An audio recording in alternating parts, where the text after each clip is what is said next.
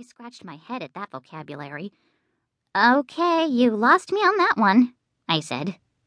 "Rambunctious," he repeated. "Rambunctious means—" May's voice interrupted. "Bad," she called out. "Bunctious means bad, Junie Jones. You're being bad this morning. Bad, bad, bad, bad, bad." I turned to look at her.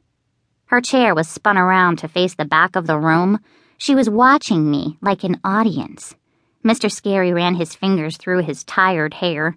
Then he went to May's desk, and he turned her back in the right direction.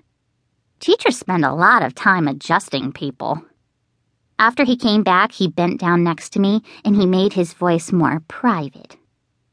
"Junie B., I know why you're excited," he whispered.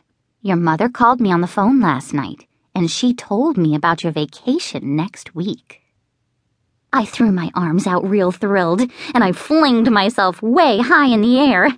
"I can't wait, Mr. Scary, I can't wait, I can't wait," I said. Mr. Scary grabbed my arms, and he kept me from flinging. "Okay, see, this is the wild behavior that I'm talking about," he said.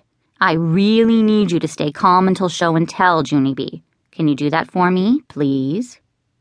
I thought for a second. Then I shrugged my shoulders. "Yeah, only I don't actually know if I can do that," I said, "'cause I'm already trying to be calm, and this is how I'm turning out." My teacher tapped on his chin. Maybe we could make a deal," he said. "How about this? If you stay quiet and calm until show and tell, I'll let you go first. How does that sound?" I bounced up and down at that exciting idea. "That sounds like a D-E-E-L, I said. "You mean D-E-A-L, said Mr. Scary. "Deal is spelled with an A, Junie B." "Whatever," I said. After that, I twirled real fast in a happy circle, and I accidentally spun myself into the ground. On my way down, I knocked over the trash can and the sink stool.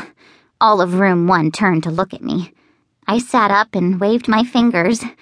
"Do not be alarmed, people. I am perfectly okay," I said. After that, I stood up and dusted myself off. Then I went back to my seat. I looked at the clock again.